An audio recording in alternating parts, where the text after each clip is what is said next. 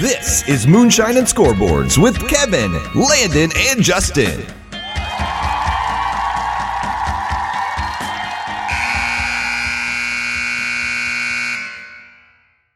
Hello and welcome to Moonshine and Scoreboards episode 6. I'm your host, Kevin. I'm joined with my co-host, Justin. Justin, how are we doing this evening? I am doing fantastic, Kevin. Great to be back here in the Moonshine and Scoreboards lounge. Right. It's always a good place to be in this lounge, especially coming off of a good Tennessee win, right? Oh yeah, feeling much better. Yeah, no need to blackout drinking on Saturday. Everything was good. We had a good get back week in a couple of ways. That's right. But today we're joined by a celebrity guest. We have Tom from the Hyperion Adventures podcast. Tom, how's it going? It's going great, but I'm a little confused. This is the Moonshine and Scoreboards podcast. I'm sorry. I thought it was the Wine and Footy podcast. I was already talking about English Premier League football and sip a little Chenin Blanc with you all. So my apologies. All drinks are welcome here. Actually, it's great to be with you guys. Thanks for having me. Thanks for the invite. I've been listening to you guys since you started and love the show. And I'm honored to be part of it.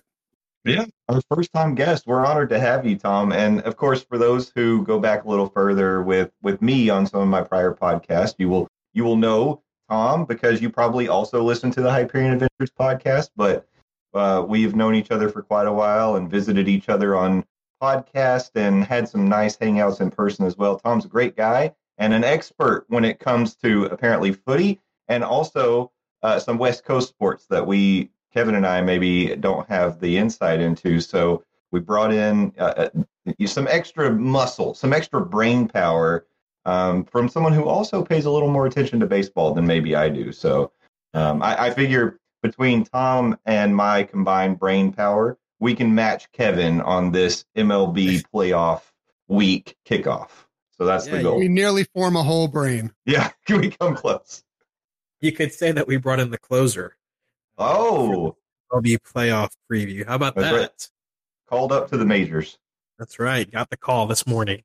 But before we dive into that, we got, our listeners love the college football. We love the college football. So we've got to dive into the college football first. Yeah, let's do it.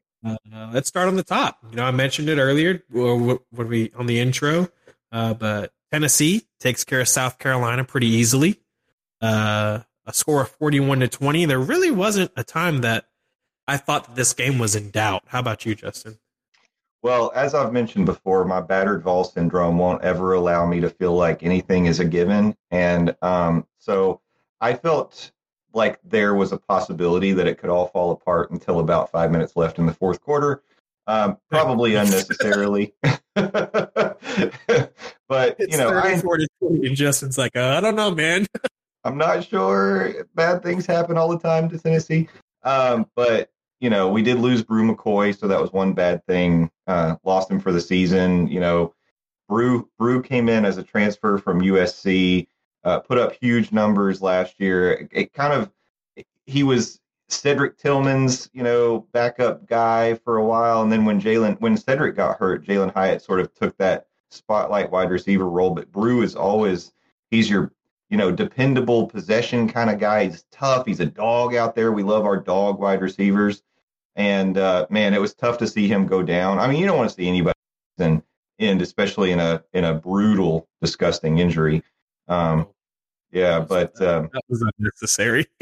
Yeah, that was not good. But otherwise, the rest of the game went well. Although, did you know it felt like Tennessee? I'm actually surprised. I'm glad we have an off week because I felt like we got beat up quite a bit just in general in that game.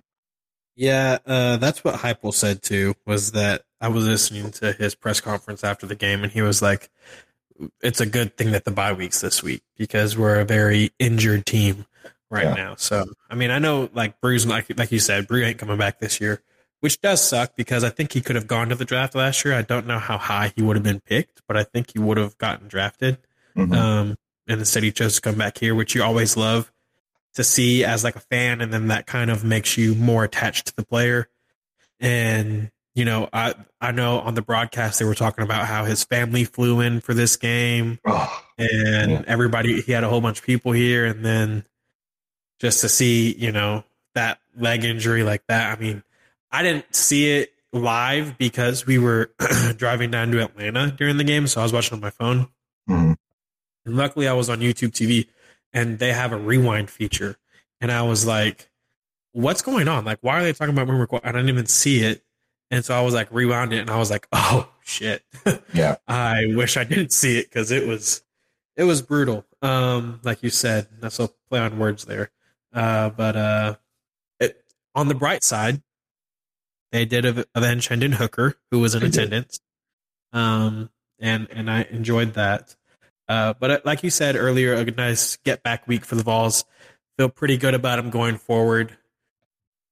See about this Texas A&M Alabama game this week to see how I feel about Texas A&M. So it's funny, Kevin. I do feel like we've talked about previously how your outlook for the Vols tends to fluctuate a little more than mine. Very much. You go way up and way down week to week, and I stay a little more in the middle. But coming off that win, I want to know: have you adjusted your ceiling for maximum wins this year, or your floor at all? Yeah, I think I have. I think the floor went up one game. I think earlier I said the floor was 6-6. This was one of the games that was on the floor. So that bumped up to 7-5. And I think the ceiling probably still stays the same at 10-2. I think we're going to find out a lot about Alabama on Saturday. And I think that's a game that, if Alabama comes out and lays a goose egg, then okay. Maybe that ceiling bumps up to 11-1. But we'll also find out a lot about Georgia, Kentucky this weekend too. So I don't know, man. I'll keep it at 10-2 right now as the ceiling, and 7-5 right now as the floor. Right. Ask me next week. It's very likely to change, even on the bye week.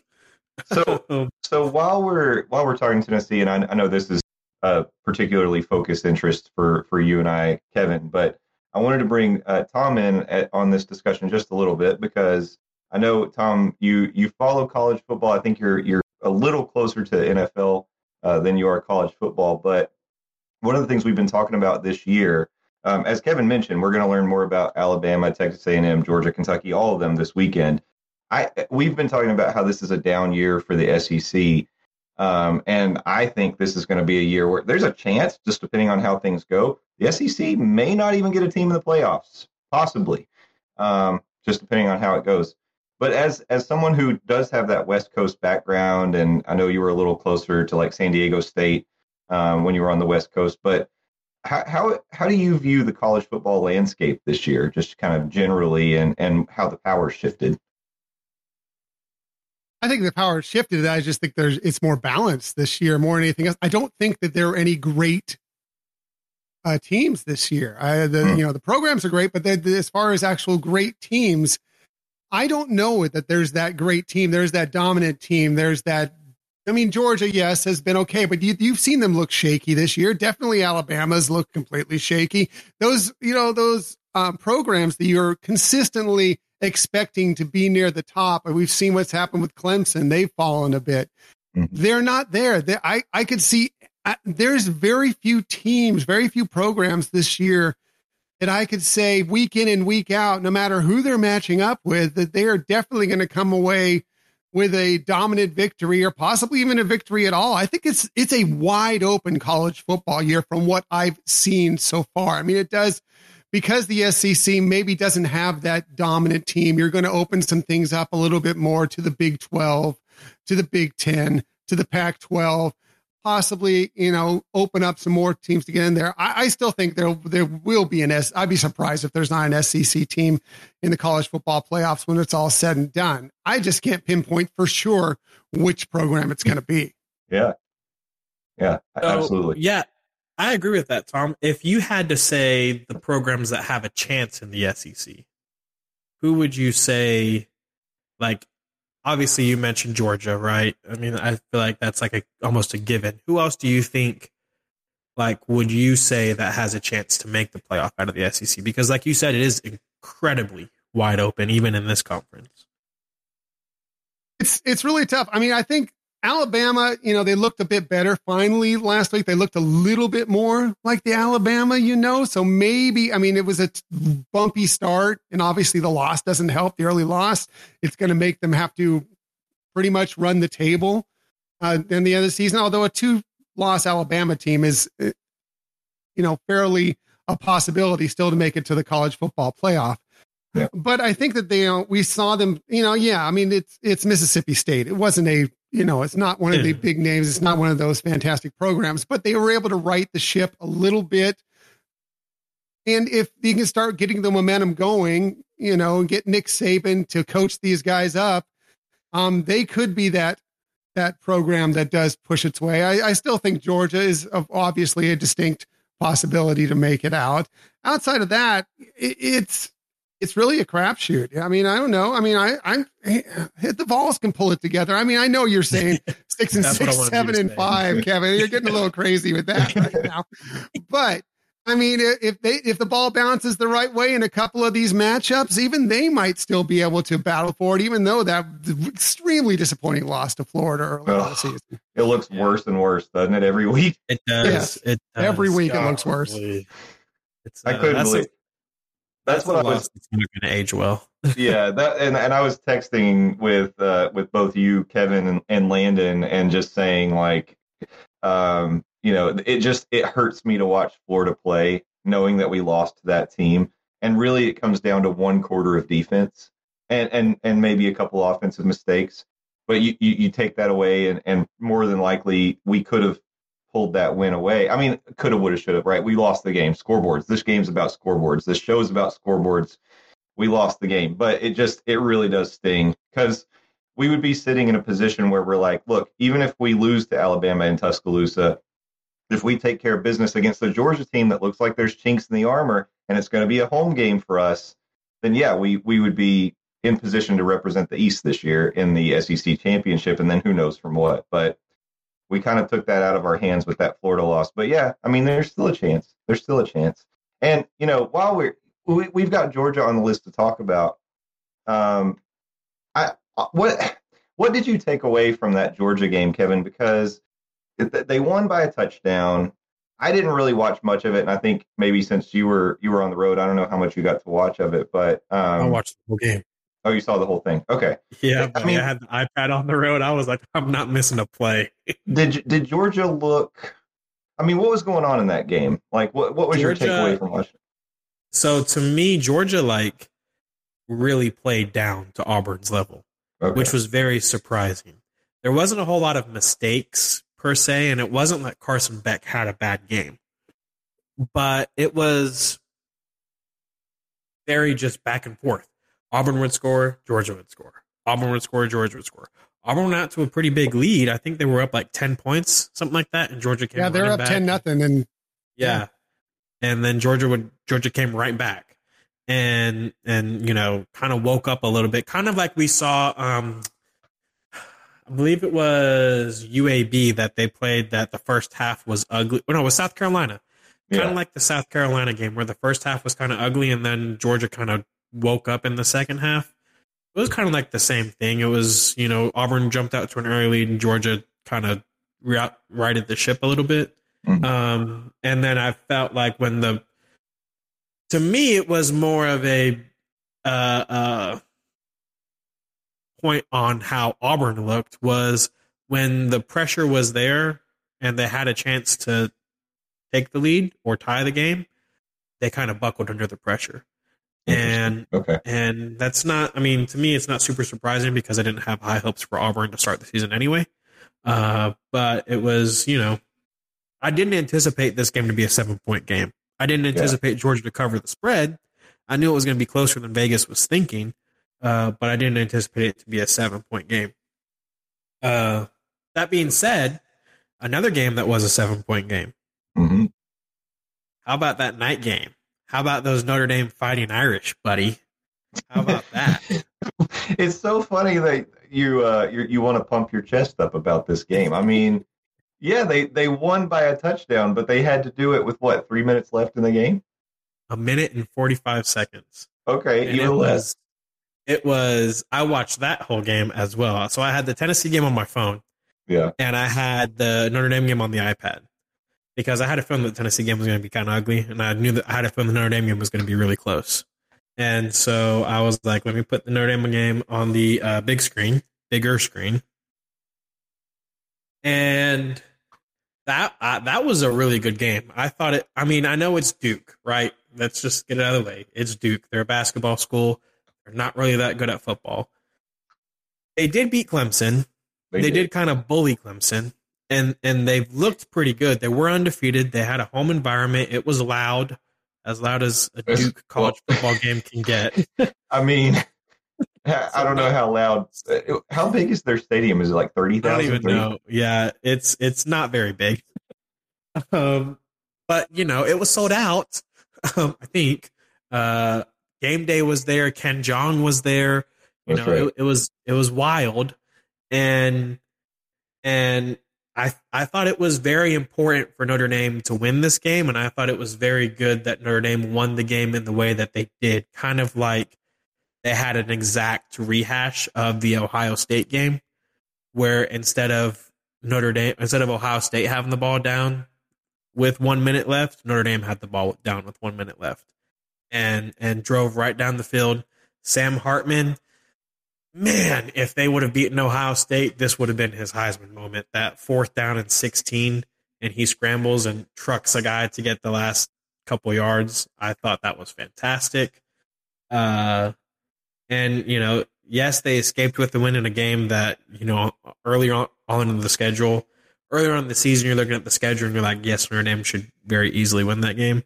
But the schedule plays out. They escape with the win. And now they have their eyes set on Louisville, and then after that, the big game that kind of determines how their season turns out, in my opinion. But a good win for the Fighting Irish, I would say. Well, a win's a win, and they've got to keep winning if they want to try to play themselves back into playoff contention. It's crazy to me. If Sam Hartman ends up being a Heisman candidate, and his highlight is a 4th and 16 against Duke. Come on. The game was on the line. Come on. I don't care. That's not a season's on the line. Yeah. I don't care. Your season's on the line. Oh man, Justin, I'm going to send you a video on X, okay? They sent. I'm not on X. You're right. I'll send it to you on text message from X. And the Notre Dame social media team had the game was going along with the coaching, and they were doing the audio from the coach's headset overlapped with the game. It was pristine. I did see this video. I saw it. And I got to tell you, Kevin, fantastic. You're talking about you're putting the Notre Dame game on the big screen. You're posting your Notre Dame videos on X. I got to wonder if there was a lot of Tennessee videos there too, buddy. Maybe your Vol card is starting to fall out of your wallet just a little bit. No. Do you want to know something else? What? Something else that hasn't been posted on X? What's got a new dog.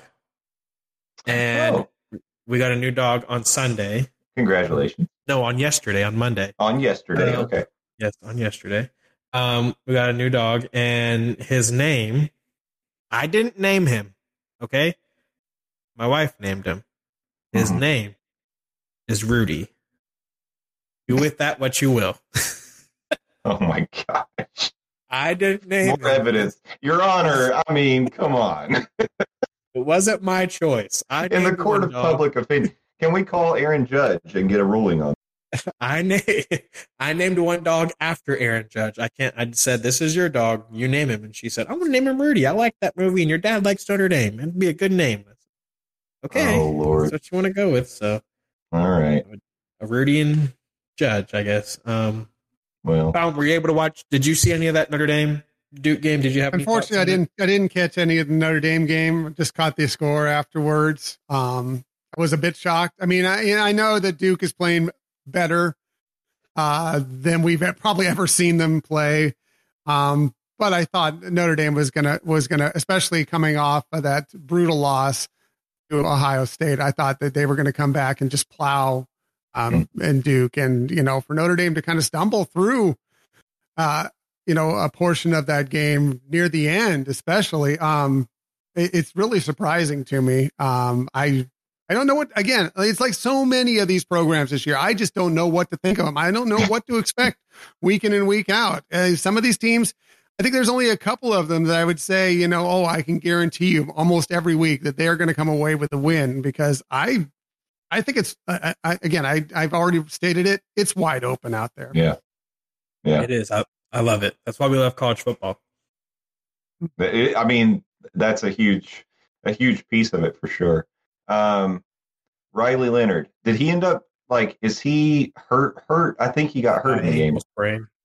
Yeah. It's just a high ankle sprain. It's not, they were making it a big deal. It wasn't. It's just a high ankle sprain, and he fumbled the ball before he got hurt.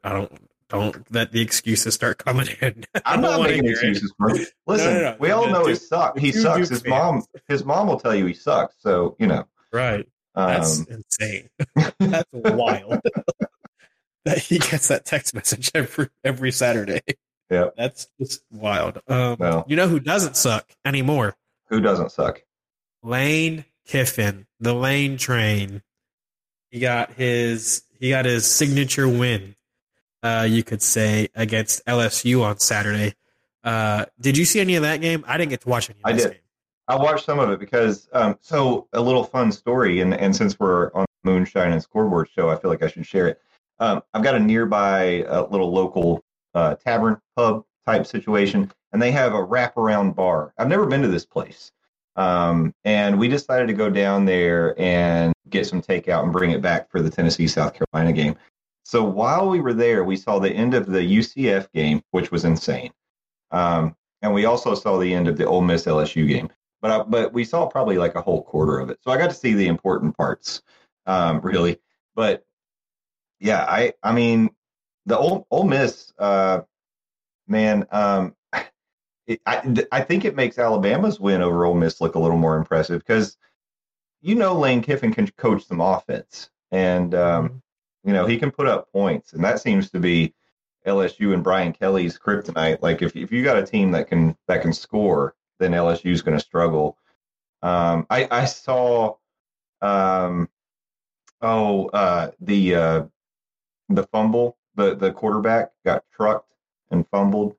Jaden Daniels. Yeah. Jaden Daniel. Yeah. I saw that. But yeah, I mean, again, just like the rest of college football, I mean, this shows like the SEC West is just, who knows what's going to happen, dude. They're all going to beat each other is what's going to happen. They're going to cannibalize each other. And I don't know. I mean, A&M seems like a likely choice. We'll see Saturday. LSU now has an SEC loss. Ole Miss has an SEC loss. Alabama's sitting there with no SEC losses. Right. So it is wild. Did you guys see the video of the guy on the goalpost after the game?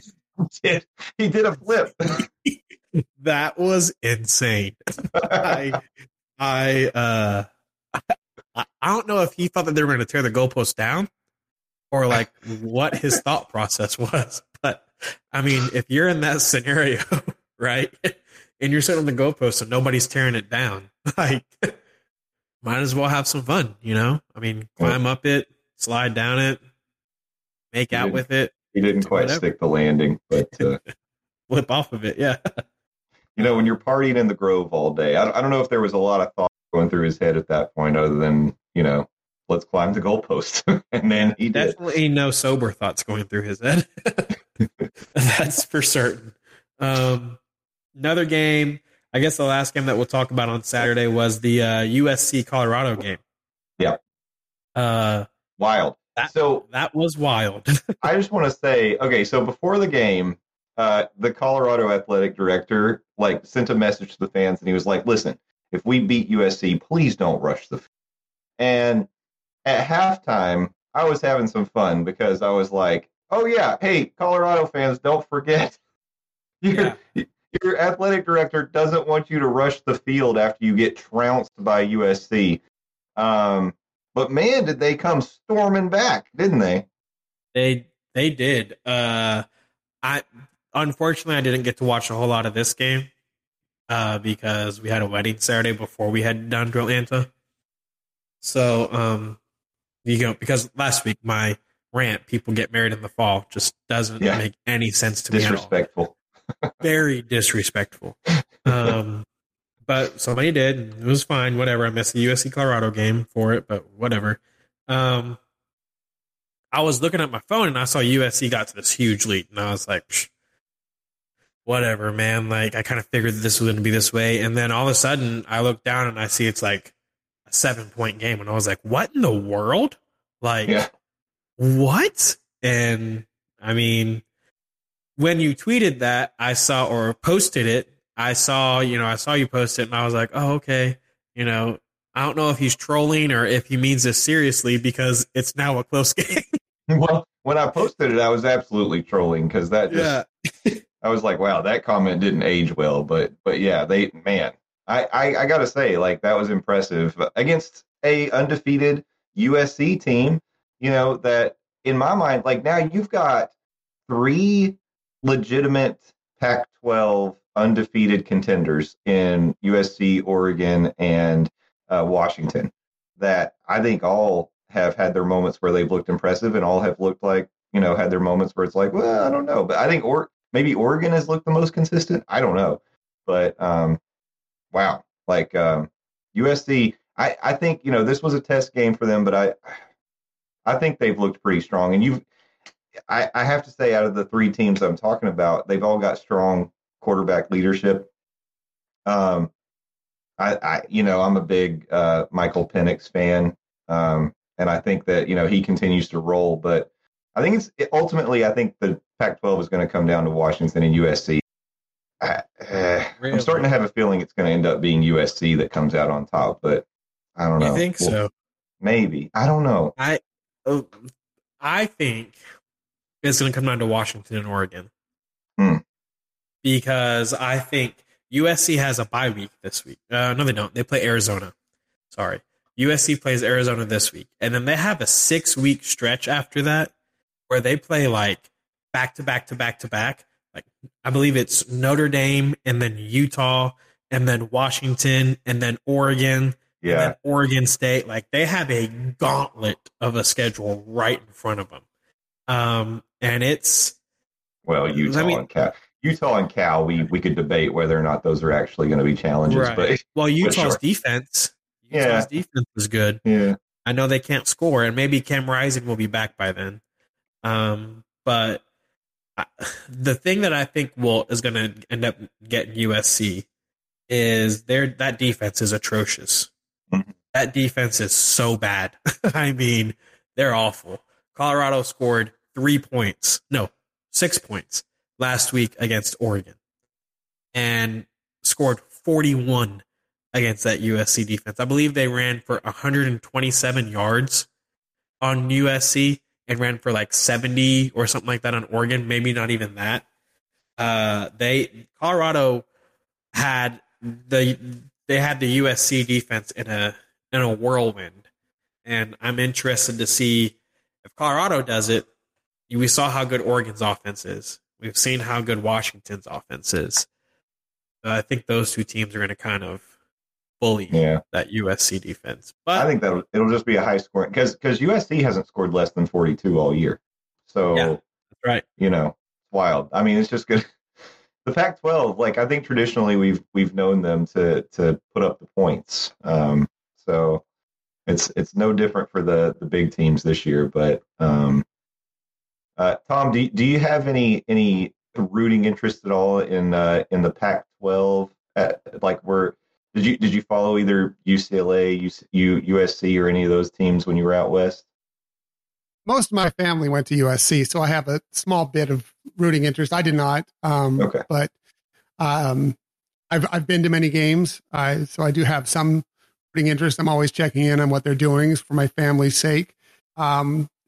What I'll tell you about USC right now, and this is actually, Kevin, I think that gauntlet might be beneficial to them. I mean, it's tough. Don't get me wrong. That is going to be a tough stretch of games for them.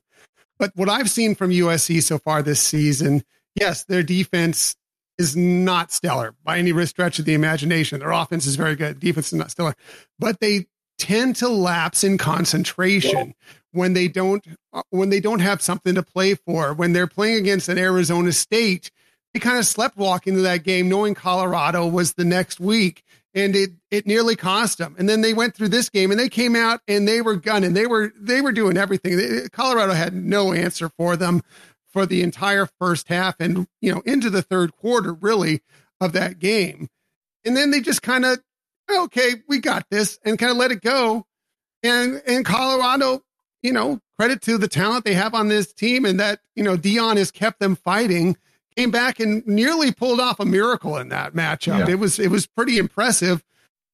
USC got the win, but in a way, Colorado won that matchup too, because let's face it, what Colorado's going after right now, okay, they got to a surprising start this year, and everybody was jumping on the bandwagon, then that's fantastic. But Deion will tell you himself, it wasn't necessarily about this year. Yes, he wanted to do some things, but he's there to bring in the kind of players that can eventually make this Colorado program something to really watch out for. And even losses like that are going to give some people that are kind of teetering on which program they want to go to more of a look at Colorado. It's all about recruiting in college football. And what Deion's doing there is really going to lead to some big things for the Buffaloes in the future.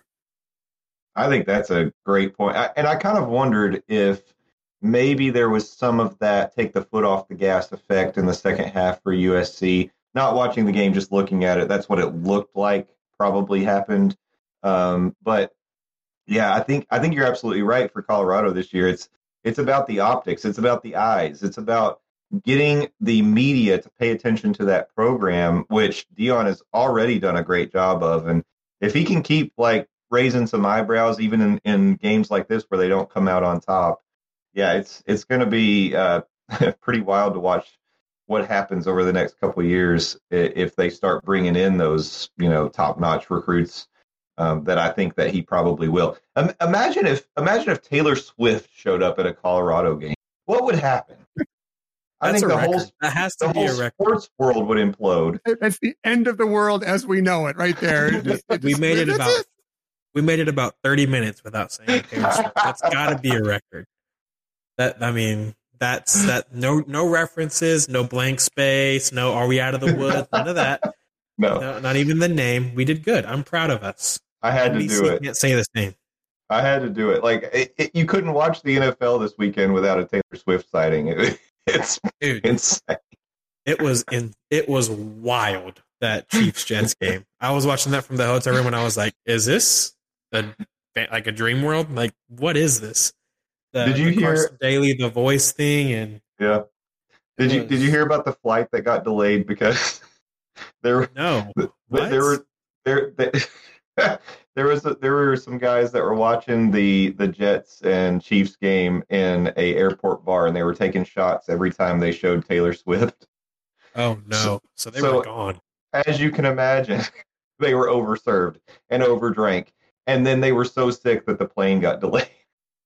Golly, that's insane. I mean, I believe it. I mean, the NFL knows what they're doing. We'll say that. Oh yeah, we got a bunch of Swiftie eyes on the NFL now. So right, the NFL's feeding into it big time. I don't think they're going to stop anytime soon. I just want to hit my Heisman top 5 before we move on to the Week 6 preview as we preview the next week. Or this coming weekend. A name hopped back into the race for me. He had a really good weekend. Kind of thought he would. But leading the pack is still Michael Penix. Like you said earlier, he's just balling, doing his thing, continuing to put up huge numbers. Quietly too, but still just dominating every week. Should have been a bowl. That's right, man. We'll take an honorary Heisman if he wins. That's right. Jordan Travis coming in at number 2. I believe Florida State was off this week, right? Yeah, that's correct. Off week. Yeah. So I guess the off week kind of benefited him because he didn't really do anything to lose his spot in the Heisman race, and kind of, has still held pat where he's at. Number 3 coming up from the ashes, the defending Heisman winner, Caleb Williams. I mean, the bright lights were on. I kind of figured that the bright lights were going to be on in this Colorado USC game like we talked about, and he delivered. He had a huge game. I only have him at number 3 because, like I said, early in the season, it's real hard for somebody to compete as a Heisman winner, and I don't know that it's going to be him. But I still think he's going to end up in New York at some point this season, or at the end of the season. Maybe he takes a trip and just to go to see a Broadway show. And then he's the bodacious billboard there. That's right. Sam Hartman at number 4, like I said, Heisman moment if they beat Ohio State was Saturday night. Big game in 2 weeks or next week against USC, and that'll be a moment for him to. If Notre Dame wins, it is because of Sam Hartman and that Notre Dame and the Notre Dame defense as well. But if they beat USC, it'll be because of Sam Hartman. So he has another opportunity to kind of throw his name back into the hat. And then rounding out my Heisman top 5, all quarterbacks this week, Quinn Ewers. I don't know, man. I mean, they kind of dominated Kansas, and Quinn Ewers has kind of been just a steady rock all week or all season. And so a lot of big name universities in my list, minus Michael Penix. But it's nice to see, like, I don't have any SEC schools, and I kind of enjoy that. Yeah. I kind of like that. Some severity in the Heisman race for once. It's wild Penix didn't throw a touchdown pass against Arizona. That's interesting. Well, they won by 7 against the backup. Yeah. They sleptwalked that game too. But he's a yard short on the season, 5 games in from 2,000 yards passing. Yeah. He's put up some crazy numbers. Yeah. He has. And it's been quiet because it's been in Washington. Right. And nobody really stays up to watch those games on the East Coast where a lot of the Heisman voters are. Shout out to Dr. Jacqueline. She's a University of Washington grad, a big fan, and we text frequently through the college football year, and she has a healthy hatred for all things SEC, mostly because of the media attention that they get and the fact that the Pac-12 doesn't get it. So I think, I think that's something that definitely is sort of stacked against Michael Penix. Caleb Williams, he doesn't have to deal with that because USC gets the eyeballs. They're on TV. It's sort of like Bo Nix too. Oregon's always going to be on TV, but yeah, if you're outside of those 2 schools right now in the Pac-12, I think it's hard to get the attention. Tom, speaking of that, how do you feel about, like, do you think that college football in general, like the media and the eyeballs, are sort of unfairly skewed east and sort of in the Midwest, and it doesn't give enough attention to the Pac-12 or just West Coast schools in general? Like, how do you feel about that, being a West Coast person? 100%. But I don't necessarily think it's necessarily the media. It's not their fault necessarily. It's just one of those things of, like, when you play in games, and this goes for all sports. I mean, yes, of course, college football, but we can talk about any other sports.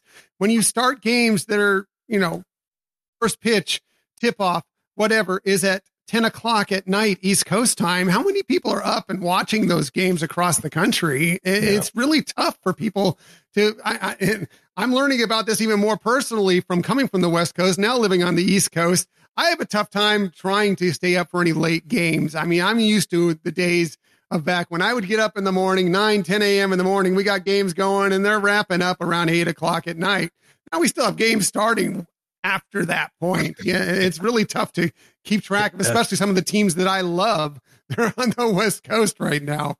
So it's just one of those things that's just, it's just kind of unfortunately the way it goes. If more of the West Coast teams can play 12:30 or 3:30 East Coast time starts, that will help them out. But that not every program can do that all the time, and so that it's just kind of the curse of being in the time zone you're in. Yeah, it's tough. And I think too, as we talked about, college football is so driven by the Jimmies and Joes. It's the recruits, right? And when a majority of the country isn't getting to watch a lot of the teams that are out west, I think it's got to be challenging if you don't have the kind of budget of a USC or, Oregon, who is sponsored by Nike entirely. Like, I don't know how you get, some of the big names to consider you, even make a trip, because it might be difficult. It's funny. You look at the on a map, you can look at the Division I schools. I've seen this this year. People have posted it, and there's such a concentration in the Midwest and East Coast of the Division I schools, and then it starts to get really sparse out west and spread out, especially for like college football contenders. But like, I don't know. It's a competitive disadvantage that I think you would sort of think as we have moved into an age where, that sports are on all the time and you've got all the social media and there's so much coverage, that it wouldn't be such a disparity. But it seems like it still is something that I think those schools have to overcome. So, yeah, go ahead, Tom. Go ahead, Kevin. You're the West Coast guy. It's just unfortunately, what you have to deal with. I mean, when you're a USC, you're recruiting out of a state like California, which by population basis is going to have, in general, probably a fair amount more of recruits to pick from. So you kind of get that. But then, if you're looking at some of these smaller programs or lesser known programs or whatever, they're trying to battle to try and stay up with the Big Ten, the SEC, even the ACC, definitely the Big 12, which has Texas more to recruit out of, which is, another huge place for great football skills. It's tough to get them when they're just, like you're saying, there aren't eyeballs on them all the time. It's unfortunate. And, we can discuss on whether the super conferences that are on their way is a good thing or a bad thing for college football. But one thing it will be for some of the West Coast teams is it's going to get the ability for more of the recruits to see them in action once they are playing more games in the Central and possibly even the Eastern time zone. That's so true. Absolutely. I think we've talked a little bit about it.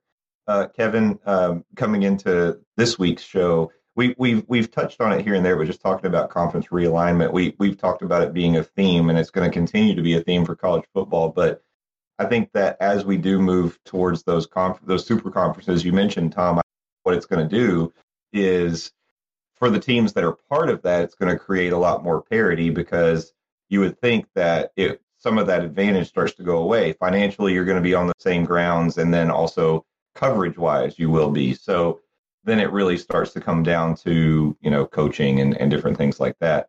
And the other thing I think too, it'll be interesting to watch, because the NIL is also shaping the landscape of college football. And how does that change? And is that going to be something that is some regulating body going to step in and try to oversee that in some way? I don't know that the NCAA way here anymore. So, right. But yeah, you know what I mean? I think we're going through such an interesting transition time for college football, better or worse, I don't know. But on the other side, we're going to have a whole new sport, really. I think you're right. And I think there's a whole couple episodes probably that we could devote to conference realignment. That'll be very fun. And I think we should have Tom back on to talk about that, just to get his perspective as a fan of West Coast teams.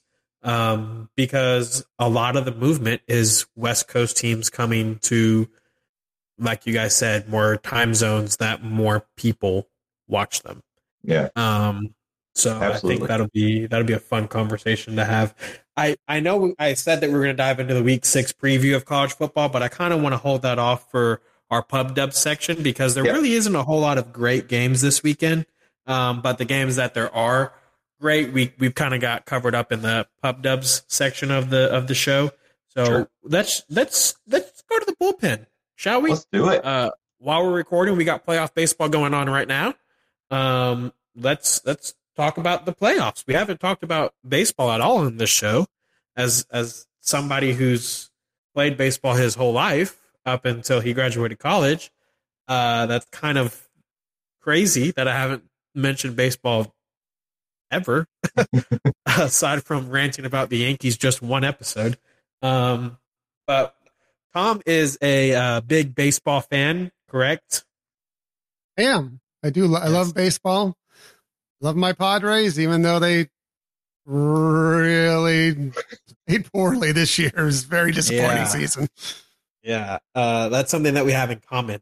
I guess that we can hop off the top, just take the top off of this baseball discussion with talking about before we get into the playoffs, we can talk about the regular season and the three most disappointing teams in baseball, two of which we have fans of on this show. Justin, I don't think you're a Mets fan. I'm not a Mets fan. We've got a Padres fan in Tom. We got a Yankees fan in myself. And then we have the Mets as well. Came into this season. If we were going to have a pity party, we should have invited Frank Cardillo. He could. I know. We should. Right. We should just give him a call real quick, and we could just all drink our tears together. All three had an 80% chance to make the playoffs before the season started, and we're playoff baseball being played right now, like I said, and all three are on the couch watching. What do you guys think is the biggest disappointment out of those three? Which team do you guys think is the biggest disappointment? Biasness aside, obviously. Well, I'll speak up first because I have no dog in this fight. So that makes the most sense. Let me speak. Right. Before the season started, I always like to joke around before the Major League Baseball season kicks off that I'm a free agent fan because I really don't have a favorite baseball team. I like watching baseball and I love going to games. I hate that my closest stadium is Tropicana Field because it's a dump. But I do like going to see live baseball. Say what? I said you sound like a true baseball fan. Tropicana Field's a dump. It is. It's terrible. It's a terrible place to see a game. But so I opened it up before the season started, and I was like, come on, which teams? Just talking to people that I was connected with on social media, what team should I be a fan of this year? And I don't team or a fan of a team that's red, white, and blue. Like if it's some combination of those colors, I'm just not interested because that's too standard in baseball. I want to do something different. So Tom, being a friend of mine, spoke up and mentioned that maybe Padres, they were, poised for a good season. So I bought a Padres t-shirt and I was like, that's it. I'm a Padres fan this year. And what happened? I mean, I think, Tom, you might have me to blame for how this season went, honestly, because sometimes I think I'm a curse as a fan. I appreciate it, Justin. It's not your fault. It's not your fault. Your fault. This team, part of the issue with it is, they put a lot of great pieces in place individually, but I don't know if this team could ever quite gel as a team. They just, it just didn't work for whatever reason in the roles they're in. I think there were a couple players that came in. It's the one from last year that maybe weren't willing to do everything that was necessary to kind of make this become a winning team consistently. There's some definitely things that need to be worked out. And they also ran into some problems like, they got off to a slow start. They were not hitting with runners in scoring position for most of the first half of the season. Then right before, and they got to near the All-Star break, right around the All-Star break, right around the trade deadline. And the question was, what are the Padres going to do? Are they going to sell or are they going to buy? And if they had kept going the way they were going, it looked like, okay, they're going to have to sell off a few pieces here. It totally makes sense. But then they got on a little bit of a hot streak, won some games, won some big series against some very good teams right as they got to the break. And so like, okay, we're not going to go completely in. We're going to buy some nice role-playing players to kind of fill in some gaps. But unfortunately, right after that, they went on another skid again. Some of those players they got in got hurt.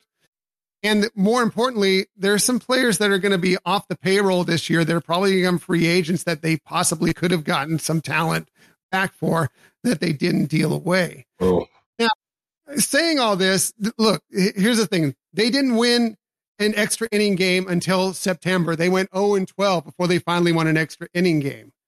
They had a great run differential. They were scoring plenty. But they were having real trouble in close games. So they just really are having a tough time. Then they hit September, and then suddenly they got on this streak, and they ended up only finishing 2 games out of a wild card spot. I mean, they did go on a run at the end of the season, but everybody knew by that point, outside of a miracle, it was too little, too late. And now we're just waiting and wondering to see what happens, because it's going to be a wild offseason. We're still not even for sure, as San Diego fans, if the general manager and the manager are still going to be there next year. They could both be there. They could both be gone. One or the other could be gone. We're still waiting to kind of finally hear the final, statement on that all. Well, as a Yankees fan, Tom, I would like to say at least you had that fun time in September where there was a chance where you guys got hot after the trade deadline, because my season's been dead since June, and it's been deader than a doorknob. As soon as Aaron Judge, actually it was probably July, as soon as Aaron Judge crashed into that stupid wall in that trash hole of a stadium, Dodger Stadium, that for some reason has a wall that breaks, that's when our season went down the drain. And it, I don't know, man. As a Yankees fan, I'm going to say the most disappointing team missing the playoffs was the Mets, because they had the biggest payroll and because it's the Mets. But it's also the Mets, so it's almost like not that disappointing because that's what you expect. Oh, sorry, Frank. But that's just the Mets, I mean, can't script it any better than that. All that being said, though, I mean, disappointing seasons galore for us too, and Mets fans as well. But some magical seasons were had, and we've got some very surprising playoff teams. Yeah. I think. I want to just say, I watched from the beginning of the season. I don't know that I sat down and watched the whole game start to finish, but one of the things I always did do was I checked the scores. I kept up with the standings. I was following baseball pretty closely this year, and one thing that surprised me all year long was the Miami Marlins. Like, I couldn't believe that they were just staying around 500, sort of sticking around all year, because I kept looking at things like run differential, and they were consistently like way upside down in run differential. I'm like, how is this team continuing to like keep themselves competitive? And, lo and behold, they made the playoffs. And my theory, and I, just watching scores and stuff, my theory was that, they're winning close games, but when they lose big. And apparently that is kind of like the story of their season. And it's been a pitching issue at probably bullpen more than anything. But yeah, that to me was a surprise this season, to kind of follow along with them. But then also being as close as I am to Tampa and watching the Rays, fantastic start to the season. They were the best team in baseball for a while there, and then they dealt with injuries and different things here and there, and sort of trailed off. They still had a really strong year, but I thought that, I guess, Baltimore coming out of nowhere to me was such a surprise in the American League East, especially, was it 2 years ago they lost 100 games? Yeah, so, yeah, 2 years ago, 110. Yeah. Wow, 110 2 years ago. Yeah, as a fan of a team in the AL East, or the AL Beast, as we like to call it, I kind of had a feeling that the Orioles were going to be on the come up in the next couple of years. I didn't think it was going to be as quick as this year. I didn't think they were going to have the best record in the American League this year. But that's a team that I think goes one of two ways in October. I think either they make noise in October and they go pretty far, or it's a lot of those guys, the majority of those guys, first time in October, and there's something different about October baseball, where the pitches that were being missed in the regular season aren't being missed now. Those pitchers are locating all those pitches You know, my grandfather likes to say your butthole gets a little bit tighter in October, and it's a little bit more nerve wracking. So it should be interesting to watch Baltimore. I want to run through these wild card teams real quick, and look at these matchups. We have, like you had said, Justin, the Rays are playing the Texas Rangers out of the American League West.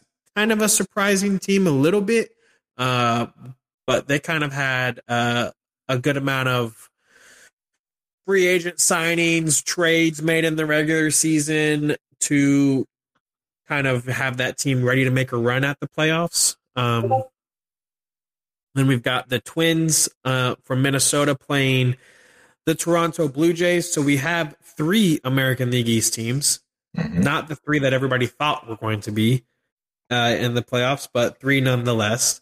And then in the National League, we have the Phillies, who went to the World Series last year, going up against the Miami Marlins, like you had said earlier, and the Milwaukee Brewers and the Arizona Diamondbacks. Yeah. I think that was another very surprising team, was to see the D-backs get in. And then, of course, the 4 teams with the byes. In the American League, the Orioles and the Astros. And then in the National League, the Atlanta Braves and the LA Dodgers. Off the top, the question that's been going around in baseball pretty much all season. Can anybody beat the Atlanta Braves? I think, Tom, you're a fan of a National League team. What do you think the answer to that question is? You don't. Simply enough, I think the Braves are clearly the best team in baseball right now. Now, that being said, anything can happen in a short series. A couple balls fall in the right way. Someone gets injured, a couple of teams get hot.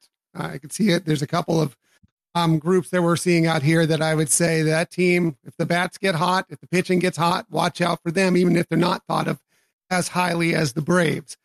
Right now, you look about that team, and then you look and you add in the rule changes that were put in this past season and throw that into the postseason as well.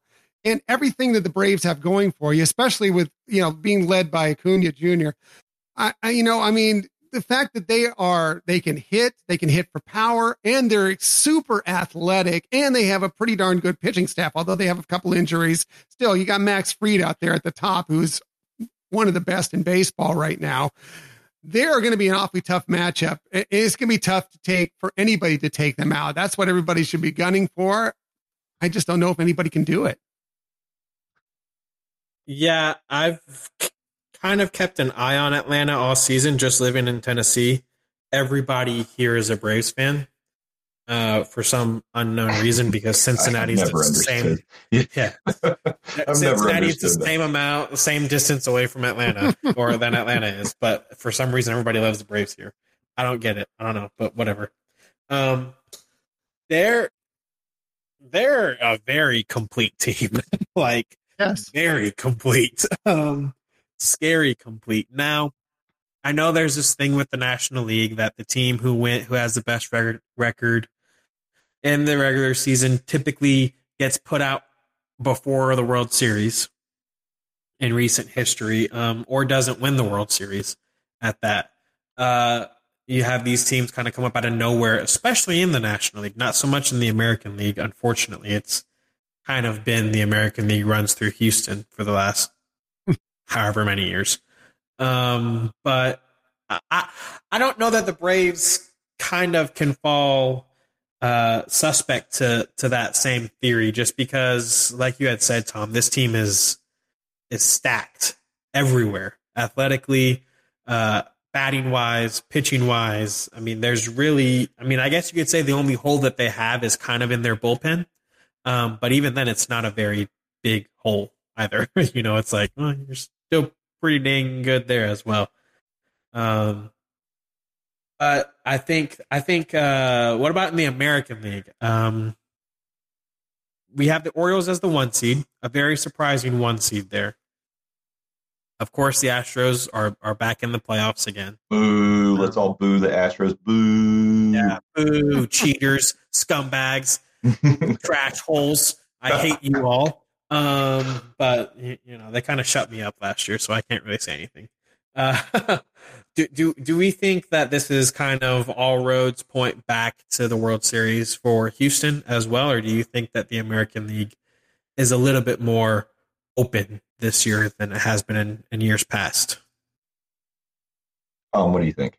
I think it still probably goes through Houston, although I do think it's closer than maybe it's been in some past seasons. I just don't see a lot of super complete teams right now in the American League. And when you talk about Houston's experience and they just kind of find ways to win, sometimes not legal ways, but they find ways to win in the postseason. You got to bet on them most of the time. I do think there's a team like, possibly the Twins, that could, if they can get some bats hot, some of their veteran experience, like a Corey Seager in that lineup, watch out for them. Excuse me, not Corey Seager, but Kevin Correa. Yeah. Sorry, Carlos Correa. Yeah. My mind's going slate. You watch out for them. You get them going. They could be tough. Rangers, look, I'm surprised that they got there this year. I thought they were a couple years away. But that's what I'm talking about. You look at who they have managing that team. He's a Hall of Fame manager. Mm-hmm. He led the Padres to the World Series. He won 3 World Series in 5 years with the San Francisco Giants. Now he comes over to the Rangers. Suddenly they're turned around. They're in the playoffs. I just wish their bullpen was better, because if their bullpen was better, the Rangers could be a real threat to win this thing all. I'm just not sure of them yet. But I'll tell you what, I'm rooting for Bruce Bochy. He's one of the nicest men you'll ever meet. I've working in San Diego sports radio. I got to speak with him many times. The guy is just genuine. He's the genuine article. He's a great dude. He's one of the best dudes you'll ever find out there. I'm rooting for him. I hope the Rangers go far in the playoffs. I just don't know if they have enough talent to get them all the way through it. Dude, you're talking about their bullpen. What are you talking? They have Aroldis Chapman, notorious playoff joker. What are you talking about? Yeah. Aroldis Chapman, who took years off of my life as a Yankees fan. Yeah. But they're the reason why they're the wild card and not taking this series off, by the way. Yeah. Right. Yeah. Good old Chappie. Still blowing games, I see. I would love nothing more than to see Texas go deep in this playoffs, and that would mean that they would beat Tampa Bay, which I don't like, and Baltimore, which is another AL East team. And then if they went to the World Series, they'd probably beat Houston too, which means that they would just knock off 3 of the Yankees' rivals. And I'd be like, hey, I don't have any bad blood with Texas, Sure. Yeah.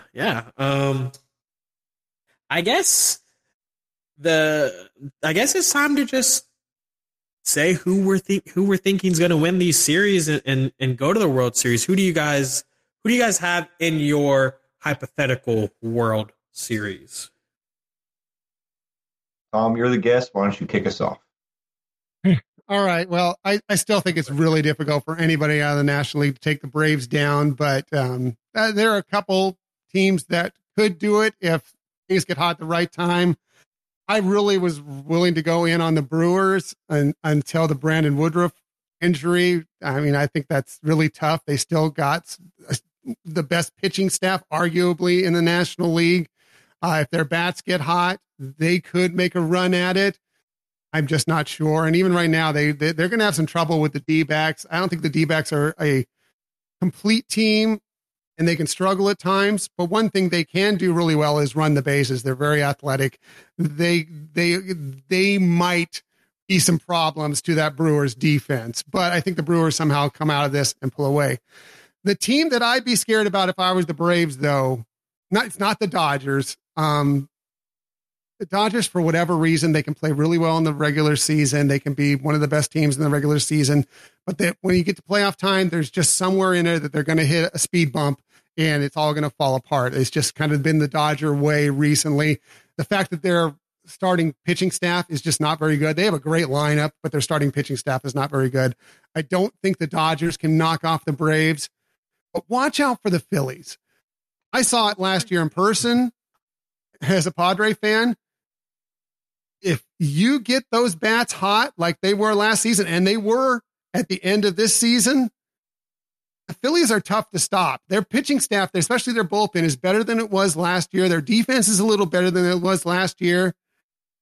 Watch out for the Phillies. They have a shot of knocking off the Braves. That being said, I still think the Braves are the most complete team. They're coming out and they're going to the World Series. In the American League, you know, I really don't want it to be the Astros. I think you got to put your money on the Astros, but I don't want to do it. I'm going to say something. I just have a feeling, something about the Twins this year. I think the Twins have been on the cusp of it for a couple years of putting something great together. I think they've got a real chance to make a run this year. A big win today against the Blue Jays. Knocking off Gausman, which is that's a huge victory for them in to try and get past this first round and onward to the second round. I'll give the Twins a shot at it, but I still think it's going to be the Astros when it's all said and done. Yeah. That's wild, because those are my World Series that I had coming into today, before the playoffs even started, was Braves Astros. And then I saw these games, and in the back of my head, I was saying, well, if the Twins can win a game, they haven't won a playoff game in 18 years. If they can win 19 years. If they can win a playoff game, then they might make some noise. And they did, like you had said. So I'm going to give my official prediction as the Twins coming out of the American League. I think they're going to take care of Toronto. I think they're going to upset Houston. A 5-game series. Houston's pitching hasn't been as good as it has been in the past. The Twins' pitching is better than it has been in the past. They've kind of got the monkey off their back of getting a playoff win. I think they keep that momentum going. I think they take care of Houston in 5 games. I think they take care of Baltimore in 6 games. And then I think that they go to the World Series, and I think that they play the Philadelphia Phillies. Ooh. Because I just, something about that Red October magic is just scary. And they released probably the best playoff hype video of all of the teams on their social medias. And so when I saw that video, I was like, I don't even like the Phillies. I don't like the Phillies at all, but I'm ready to run through a wall for the Phillies. So I think that they'll take care of Miami pretty quickly, and I think they're gonna pull the upset against Atlanta, and then do the same thing against the Dodgers. And I like the Phillies and the Twins, and I like the Phillies to take care of the Twins and win the World Series. To be completely honest, I don't think it matters who comes out of the American League. I don't think any of those teams can beat whoever comes out of the National League. I think that the National League is just head and shoulders better than the American League this year, and it kind of shows wins and loss wise and things like that. But Justin, what do you think? What's your World Series? Well, it's funny you say that, because like being a little more casual fan of the MLB, I would look at it more like the National League looks top heavy to me, and the American League looks a little more balanced. So like I feel like the leaders in the clubhouse on the American League side have really had to like battle it out and earn their position. Like the Orioles are in the most difficult division in baseball, and still ended up, with over 100 wins. And I know that like typically upsets happen, things don't go, the way that you might expect them to when you look at it on paper. So I don't think that means that the Orioles and Braves are going to be the 2 playoff, or will emerge from their sides of the bracket and face off in the World Series. But I feel like, I don't know. I read this article that was talking about like why you should root for each team in the playoffs. And one of the things it said about the Orioles was root for them now because you're going to be sick of them when they keep winning for the next decade. And so If that happens, I will be jumping off the sun sphere. I can't handle that. But I thought about that and I was like, well, your point, Kevin, is ringing in my ears too a little bit about like, well, they're younger guys. They haven't really been there before and they're going to be in some tough situations and maybe their buttholes are too puckered in October. So, and they're going to have to win their way there. I think they've got a tough wild card draw, whether it's the Rays or the Rangers that come out of that side. And it'll probably be the Rangers. But yeah, I don't know. I think I'm going to go. I think I'm going to go Atlanta. I think Atlanta's going to make it to the World Series. I just think in the National League, I think they're the class of the National League, and I think they'll make it. And then on the American League side, I think I'll go Rangers. I'll go Rangers. And Rangers, Braves. I like that.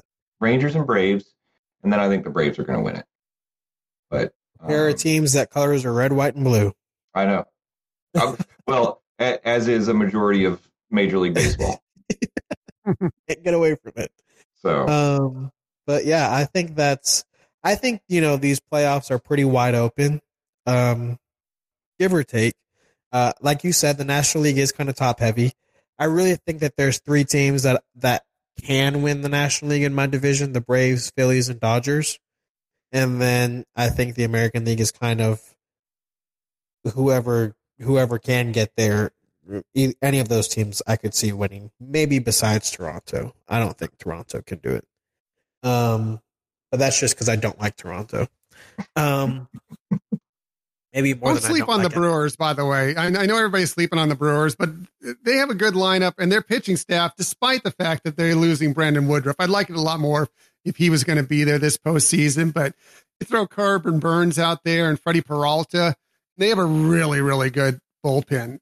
They could shut some teams down and they could make some noise. Again, I wouldn't put them at the level of as scary as the Phillies and definitely not the Braves, but they could make some noise.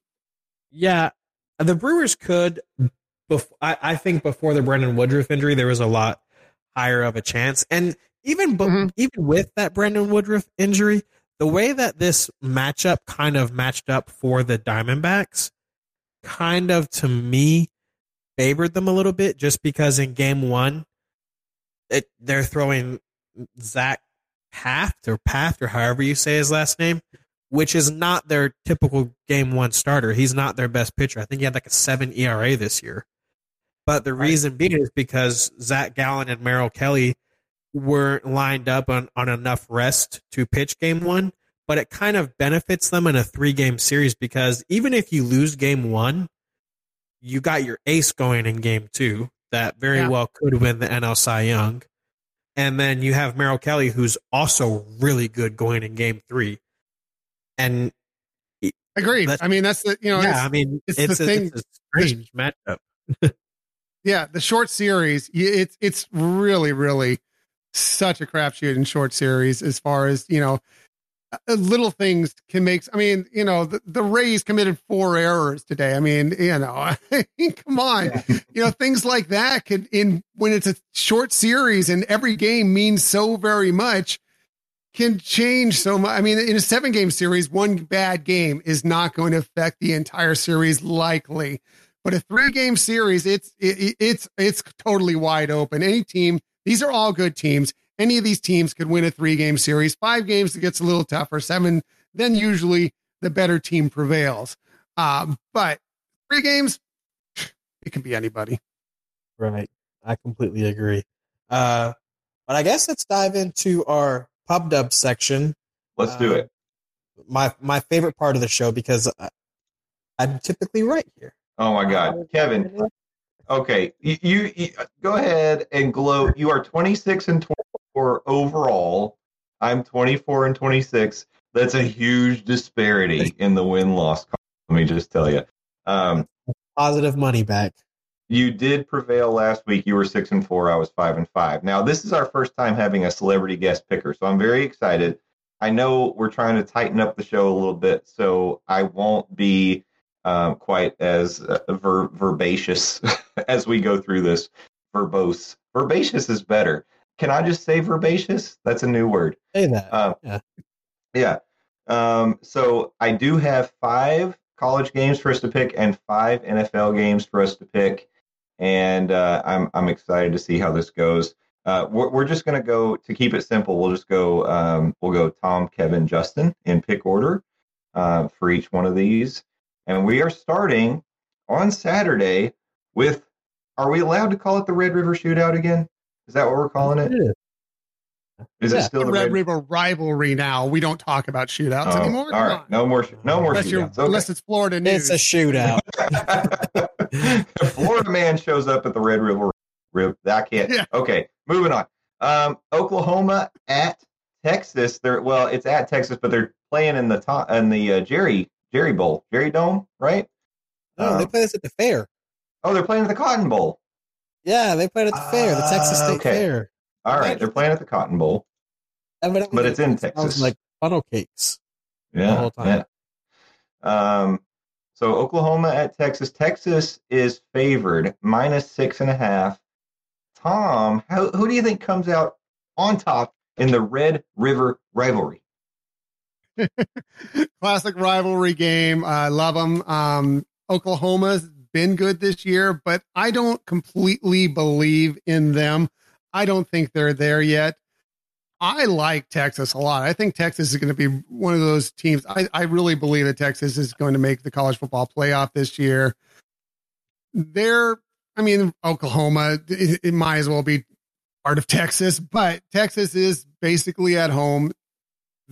6.5. I think they easily win by a touchdown, if not more. I just think they're that much better than Oklahoma. Wonderful. Tom's in with Texas. Kevin, who have you got? I've got Texas as well. I do have Oklahoma covering the spread, though. I think this is a high-scoring game, a very high-scoring game. One might go as far as to say as bet the mortgage on the over. Don't tell people that. Please don't bet anything on what we say. That might be a bet the mortgage bet. No. But I'm just throwing that out there. I don't know. But yeah, I do like Oklahoma to cover. I like Texas to win, though. I do think they're for real. I think both teams are very good. I think Oklahoma's better than what people are giving them credit for so far. And I think that the offense is kind of going to show up for both teams. But ultimately, I think Texas's offense is just a hair better. So I think Texas wins by 3. By 3, okay. I never put down whether or not you say they're going to cover. I'm just going winners here. Except the time when you said that the Bengals and Titans were going to tie. I did put that down. I thought they were. Which, by the way, you should have gotten -2. If you were going to get +2 for that, you should have gotten -. I'm going to go Oklahoma. I'm going to go Oklahoma in this one. I do think Texas is good. I think Oklahoma is good. In this case, I just think that Oklahoma.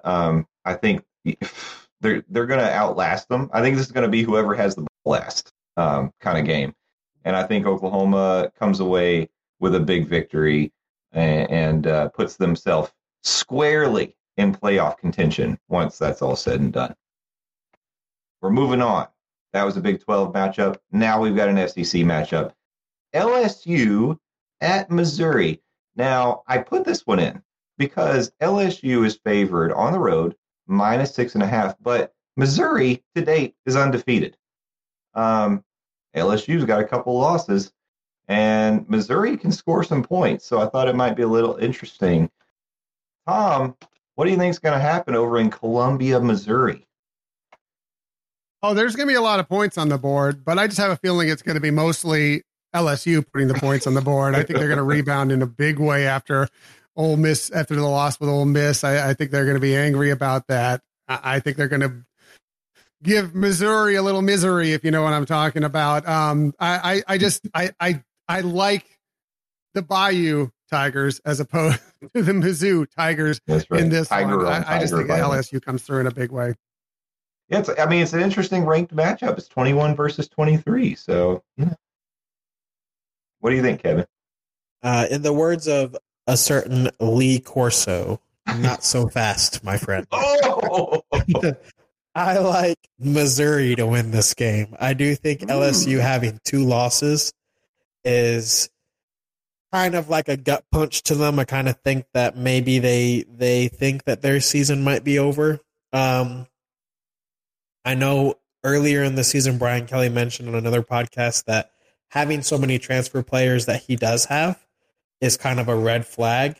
And you kind of saw that, especially defensively for them against Ole Miss. And that's not the first time that you've seen it this year, where LSU's defense has allowed a whole lot of points. Like you said, Justin, Missouri can score. And Missouri is a very underrated team. And I think Missouri kind of has their coming out party a little bit on the national stage and takes care of LSU. Plus, I like my home dogs. So home doggy, give me the Missouri Tigers to win the game. Well, I'm going to pick the Tigers, and now we can move on. No,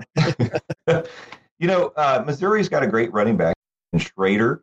He's already run for 463 yards and 3 touchdowns on the year. I think that if Missouri can get a lead early, it might break the hearts of those Bayou Bengals, and maybe they start to quit a little bit. I've said from the beginning, I don't believe in Brian Kelly. I don't think he's that great of a coach. I don't believe in his fake Southern accent.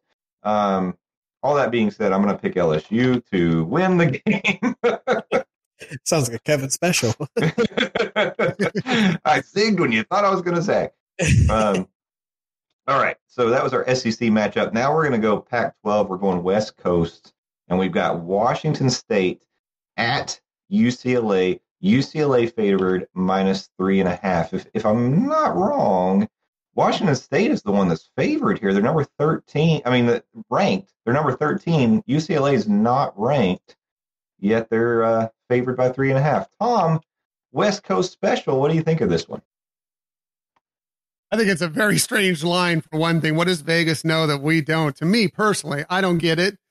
I think this is an interesting matchup for Washington State. They come off a big win against Oregon State. And I think there could be the chance of a letdown week going to UCLA.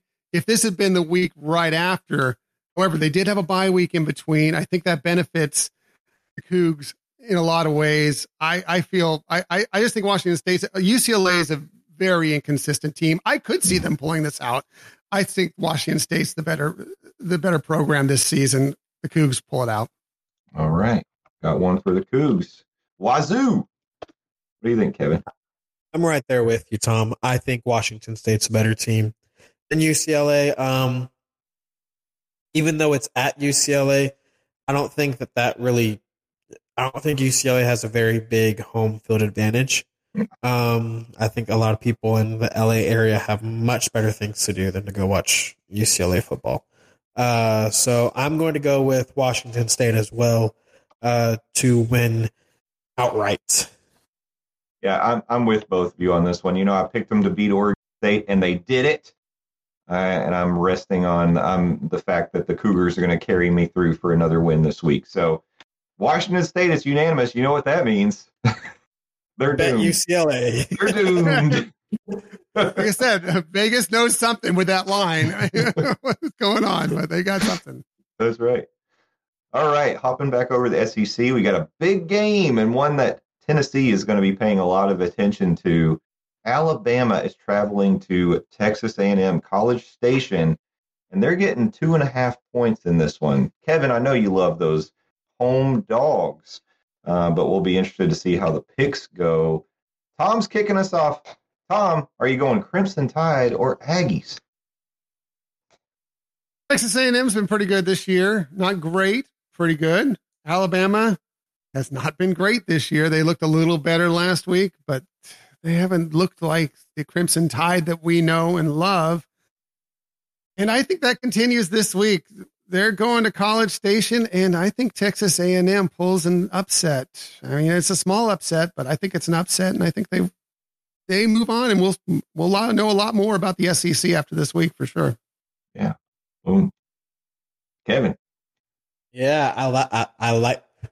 Also, in the words of Lee Corso, good pick. Good pick. I like Texas A&M. I like Texas A&M to win. No Connor Wegman, no problem. Max Johnson has stepped into that role and done wonders at A&M, transitioned seamlessly. I think, like Tom said, Alabama has not looked like Alabama should look, how we anticipate them to look. Texas A&M's lone loss is to Miami, and that's looking like a better loss each week. And so I do like the Aggies. The last time Alabama went to Texas A&M, Alabama lost at Texas A&M. So I think the House of Horrors for the Crimson Tide being at Kyle Field continues, and I think the Aggies knock Alabama down this week. So I'm agreeing with both of you. I think it's a good pick. I mean, the Aggies actually look better off with the backup quarterback. The offense has sort of gotten out of neutral and is doing better now. However, it's always hard for me to bet against Saban. And, the chips are down right now. And if they lose this one, I mean, they're out of the playoff picture almost certainly. And their trip to the SEC championship will definitely be in question. I don't think that they're going to lose. 2.5. I don't know. Honestly, I don't know what's better for Tennessee if Texas A&M takes a beating here and then comes in with their tail between their legs a little bit, and maybe they've got a bit of a hangover, or if Texas A&M wins and comes in riding a high and then Tennessee gets to surprise them. I don't know what's better, but I think I'm going to go Alabama in this one and go against the grain a little bit here, because honestly I don't feel great about it, but I just bet against Saban in this situation. Well, in your defense, make you feel a little bit better. Mama Terry has told Nick Saban to unleash hell on these kids and coach like he has been like the past 5 years and go crazy on the sideline, and so he has. So you have that going for you as well. I just wouldn't want to be on the end of one of his butt chewings, I'll tell you that. All right. Last college game, I put this one, it's the Kevin special, Notre Dame at Louisville, and I put it on here specifically because Notre Dame is favored by less than a touchdown. It's 6.5 going to Louisville. Now, Louisville is undefeated. Notre Dame has a loss. I don't know if you remember, they lost to Ohio State. But did they? They did. They lost to Ohio State, coming off a big win at Duke where Sam Hartman had a Heisman moment. I mean, are their heads going to be too big? I don't know. Tom, Notre Dame at Louisville, what do you think? Notre Dame's been doing just enough to win most of the games. I think they will do just enough to win this game. I do think I'd be worried if I'm the Irish and get caught looking ahead to big rivalry game against the Trojans. But I do think they'll do just enough. I think that Louisville will cover. They'll beat the spread, but they will not beat Notre Dame. The Irish will end up pulling this by, I don't know, field goal, 4 points, something like that. All right. Close one. Kevin? Marcus Freeman loves me. Marcus Freeman knows me, okay? Marcus Freeman is not going to let me come down to South Bend next week coming off of a loss. Notre Dame wins. Notre Dame covers. Sam Hartman has a great game. Louisville barely beat NC State. Notre Dame beat NC State by almost 20 points. Give me the Irish handling business, getting ready for USC next week. Well, just specifically because I want to work the anti Notre Dame voodoo, I'm also going to pick Notre Dame this game, and that way we're unanimous. I'm going to put beside mine Sam Hartman throws for 500 yards and 4 touchdowns. Okay, if that happens, you get 3 points. Because I'll be happy. I won't care. If Sam Hartman throws for 500 yards, Notre Dame's winning that game easily. Yeah, they're going to dominate. All right, moving on. Now we've got NFL games. We got a interesting line Sunday. Titans and Colts. Now, this one I put on the list because I think, is Jonathan Taylor back? Is he coming back? Do you think he's going to play? I don't know. I think he's practicing with the team, but regardless, I haven't heard one way or another. Yeah, regardless, the Titans are coming off a surprising victory over the Cincinnati Bengals when most people thought they were going to tie, but they somehow they pulled off the win. Joe Burrow is still disappointing the world, but I just got to give you a hard time. But Titans at Colts, Tom, what's going to happen in Indianapolis? They're currently favored -1.5, unless that's changed. I don't know. This one is wild and up in the air. The Colts have been a bit surprising to me so far this year. They've been better than I expected. Titans have been about the team that I expected them to be. But I think they're fairly evenly matched. I think it's a heck of a matchup. I just think Derrick Henry looked really good last week. I think they're going to ride Derrick Henry. I think the Titans will pull this one out. Ooh, all right. Titans on the road. The Colts haven't won at home, by the way. They're 0-2 at home. And now the line is even. I just checked it. What do you think, Something's got to change. Yeah. Something's got to change. Give me the Colts to win at home. I believe Anthony Richardson will be playing this week. I think he's playing. I did do a little bit of research. Jonathan Taylor's practicing tomorrow, so it's a quote-unquote great sign for him playing. Great sign. Okay. On Sunday. So give me the Colts. Give me the Colts to win because I don't like the Titans. Okay. They're only your home team, Kevin. I don't like them. They suck. The Titans are 0-2 away. So even though the Colts haven't won at home, the Titans have not won on the road this year. Both teams 2-2. I'm going to take the Colts. I not the Jonathan Taylor effect, but they've been surprising, just like Tom said. I don't know how the Titans ended up beating. I think it was Derrick Henry, maybe Derrick Henry alone, and the Bengals still haven't figured out their offense, but they never should have won that game. So I think they'll go to Indianapolis and lose in Lucas Oil Stadium, which, by the way, is a beautiful facility, contrasting that to Tropicana Field, which is a dump again. A trash hole. It's a trash hole. The Texans at Falcons. Let me just check. I'll double check and make sure this one hasn't moved. Okay. The Falcons are -2 as of breaking news. Home team, and they are 2-0 at home, undefeated at home. Texans are 1-1 away, but I mean, that rookie quarterback, CJ Stroud, has looked pretty good for the Texans. Has he not? Can he win in Atlanta? Tom, what do you think? Organizations going in different directions, despite the Falcons starting the season 2-0. You could tell that they're getting back to where their mid-level is for that franchise this season. Texans has been surprising. CJ Stroud has been amazing to begin the season. He's somebody you want to keep your eyes on virtually every play because he's making fantastic things happen on the field. I like the Texans in a walkover in this one. There you go. Yeah, he's on my fantasy team, and I think I'm going to start starting him now. He's doing great. Kevin. Well, I picked up CJ Stroud this week because I'm tired of seeing him put up 20 points and sit on the free agent waiver wire while I play Joe Burrow, who puts up 4 points a week. So I said, I'm kind of tired of this. I'm not going to drop Joe Burrow, but I'm going to sit him in timeout. Yep.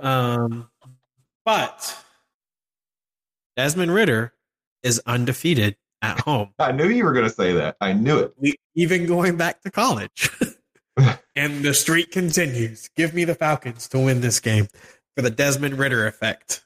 All right. I think if it's a battle of quarterbacks, I think CJ Stroud is going to come out on. I mean, he's really got his foot underneath. I know he hasn't thrown an interception this year, and maybe this is one of those things where you're not supposed to talk about it. I should probably knock wood because it's like a no-hitter. You don't want to bring it up, but he's looked great.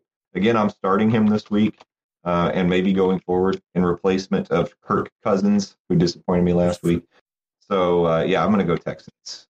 Texans on the road to win in Atlanta. Now we are heading up north. We're going to go. The Saints are visiting the Patriots. New England -1.5 at last check. Yep, still the same.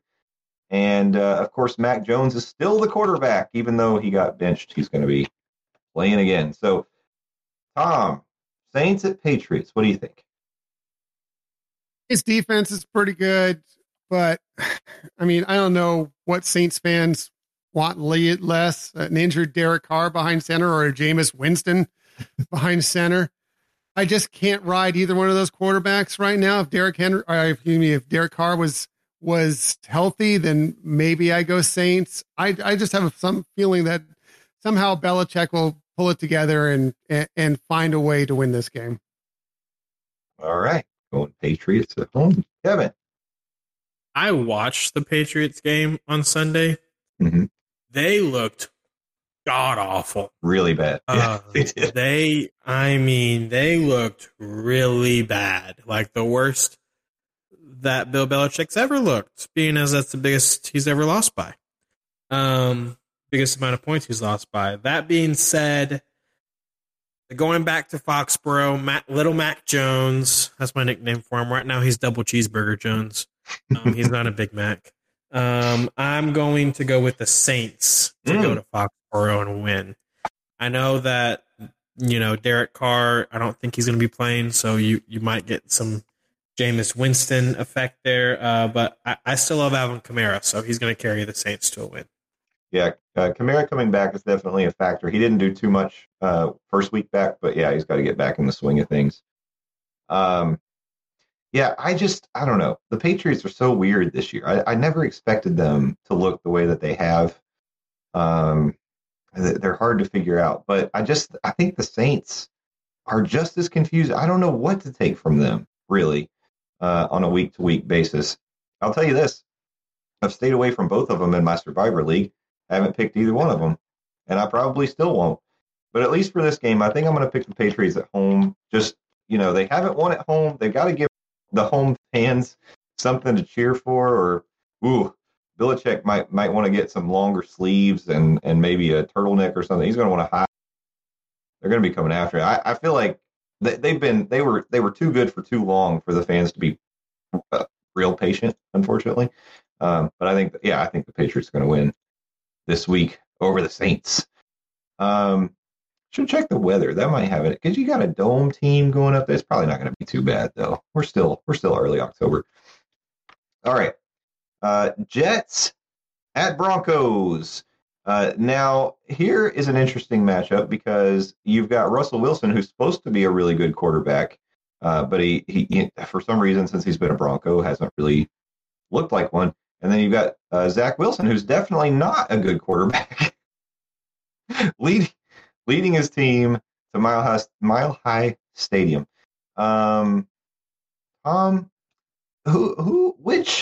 Which quarterback do you think can come out on top when the Jets visit the Broncos at 4:25 Eastern on Sunday? Well, I mean, the Jets surprisingly played Kansas City really, really tough. I kind of have a feeling that there was maybe a little distraction going on in the Chiefs camp leading up to that matchup. Maybe a small one. Maybe played a part in that. But I mean, the Jets having a shot at it and falling, and then having to hit the road and go to. I mean, I don't care what Broncos. Being a West Coaster and for many, many years being a Chargers fan, I know how difficult it can be, even with bad teams going up and playing at Mile High. I just feel like I don't think the Jets are good. I don't think the Broncos are good, but the Broncos are going to ride that home field advantage to find a way to pull out the victory here. It's been a theme this week that I've picked games where the home team. That's true so far for the Broncos. Kevin, can they break that streak on Sunday? No. I think the Jets win. I like the Jets. The Broncos and Mr. Unlimited looked really bad last week against the team that I said I was going to be a fan of this year that I'm not talking about. And they were down 21 points, and then they decided to play really well in the fourth quarter and come back and win against the team that I said I'm not going to talk about anymore. So I'm going. The Broncos are coming off a high. Zach Wilson showed out last week for Taylor Swift and Donna Kelsey. He has a thing for moms. And so I'm going to go with Zach Wilson to keep on showing out for his fans and to win. I think he finally gets that win that he's been searching for. Yeah. Part of me feels bad for Zach Wilson because, I mean, he does care, and at least so far the team hasn't given up on him. I mean, you see his teammates trying to lift him up, and he's taking the responsibility for the errors and the things that are happening. I think the Jets have a good defense. I think it is hard. It's always hard. First of all, it's a long trip over to Denver for the New York Jets. And going and playing in the thin air at Mile High Stadium is a challenge, but I think they can do it. I think they can win this game. I just don't. I don't know. The Broncos. I don't know what's going on with them, but I mean, Sean Payton's not the answer. I don't think he doesn't look like he's turning it around. I think the Jets defense will carry him, and it's probably be a low scoring. But I think the Jets will win. And I'm hoping at least one touchdown for Garrett Wilson, please. My fantasy team says thank you. All right.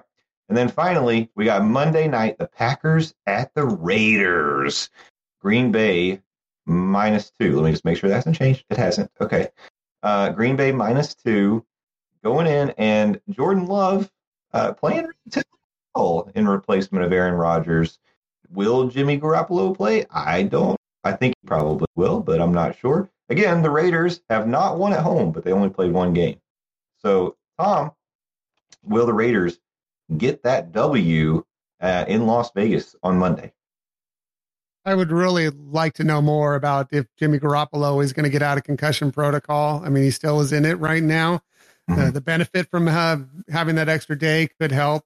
If he's there, I think it's easily the Raiders. I haven't seen anything out of the Packers that I've loved so far. Not that I've seen anything from the Raiders that I've loved. I mean, they couldn't block Khalil Mack last week to save their lives. But they do have some weapons. I do feel like they are kind of finding their way in the right direction. Aiden O'Connell wasn't terrible last week. I mean, he made some fumbles and had a couple mistakes, but he wasn't awful. Even if he has to come in, I still think that the Raiders find a way, especially in Vegas. Maybe the Packers, the glitz and glamour gets to them a little bit. Raiders pull this one out. Yeah, maybe they go to the Sphere to go see U2. That looks like a crazy show. I want to go. Kevin, Packers at Raiders. I too would like to know if Jimmy Garoppolo is going to play this week, because that will kind of hinge who I pick here. But I'm going to go out on a limb and say that he doesn't play. And if that is the case, I do think that the Packers go up there to Vegas and get a win. I think Vegas has a lot of drama around their team right now, especially with the whole Chandler Jones scenario. Yeah. So I think that they've got, a little, when a team has a dark cloud like that, they typically don't perform well. And they've had that dark cloud pretty much all season hanging over them. So I think even though they released him, I still think that kind of has the vibes out of whack for Vegas. And I think the Packers kind of take advantage of that and go up there to Vegas and get a win. So give me the Packers. Yeah, I was a little surprised at the last week how the Packers played against the Lions. I mean, I think the Lions are pretty good, but I don't know that was necessarily indicative of the Packers this year. But I don't think either one of these teams are that great necessarily, and of course it does hinge on Jimmy Garoppolo on whether or not the Raiders can maybe perform the way that they need to win the game. Not knowing one way or the other. I think I don't know. I think my gut is telling me Raiders right now, so I think I'm Raiders. Raiders on Monday night, and I think they'll get that W at home, and the Packers are going to go, I still have what I'm looking for. That's what I think. We're going to cease and desist. So that's cease and desist. I'm deceased. Just a YouTube. I'm just trying to get it back to YouTube. But I know it was a good cover. There you go. now that is the Pub Dubs for the week. And Kevin, we've done it once again. We've gone. Yeah, we've almost gone 2 hours. I love it. But you know what? We had a good time. I want to thank you, Tom, for hopping on here. I appreciate your wonderful baseball insight and your West Coast knowledge and your college football takes. I appreciate it, man. It was great talking with you. Thanks. I really appreciate the invite. I had a great time hanging out with you guys, just talking a little sports. I haven't got to do that as much as I used to back in the day, so it's kind of good to get back into the swing of things a little bit. Yeah, your insight was welcome. You actually sound like you know what you're can pull week basis. So have you all fooled? We really appreciate that, Tom. If you want to get more Tom knowledge and all of the exciting Disney action, he's got a podcast for you. Maybe there won't be quite as many quarterback injuries or Vegas odds one way or the other, but a lot of good news and good things to check out. Tom, tell our listeners, who probably already know you, but tell them anyway about the Hyperion Adventures podcast. Well, thanks, guys. And again, I really appreciate the invite. This was a lot of fun, and I'm just so happy to be on Moonshine Scoreboards. I really, really appreciate hanging out with you guys tonight. It was really a lot of fun. If you want to find my podcast that I do with my lovely wife, Michelle, we are the Hyperion Adventures podcast, and you can find us most everywhere you get podcasts. Or the very best place to find us is on our own website, HyperionAdventurespodcast.com. Also, we're on social media. I'm only going to call it Twitter, at Hyperion Podcast, Facebook, Instagram, and Threads at Hyperion Adventures Podcast. Fantastic. Kevin, wrap us up. Take us home. All right. Well, thank you guys for listening to another week of Moonshine and Scoreboards. I hope you enjoy your college football weekend. I hope you enjoy your playoff baseball. And thanks for listening. Follow us on the socials, and we will see you guys next week. Yeah, if you need to find us, we're Boozy Sports Pod on Instagram and on X because our actual podcast name is just too long. So Boozy Sports Pod. Check us out. Boozy. That's Thanks, right. guys. Enjoy the rest of your week. Enjoy your weekend and enjoy your college football. Bye. Bye. Thank you for listening to another episode of Moonshine and Scoreboards. Moonshine and Scoreboards is a Tri-M production and is hosted by Kevin Scott, Landon Doan, and Justin Krutzinger. Our engineer is Joe the Engineer. If you like the show, please leave us a review on iTunes, Google Podcast, or anywhere you get your podcast. You can email us at moonshineandscoreboards@gmail.com. Subscribe, tell a friend, and come back next week for all of the fun, the games, the moonshine, and of course, the scoreboards.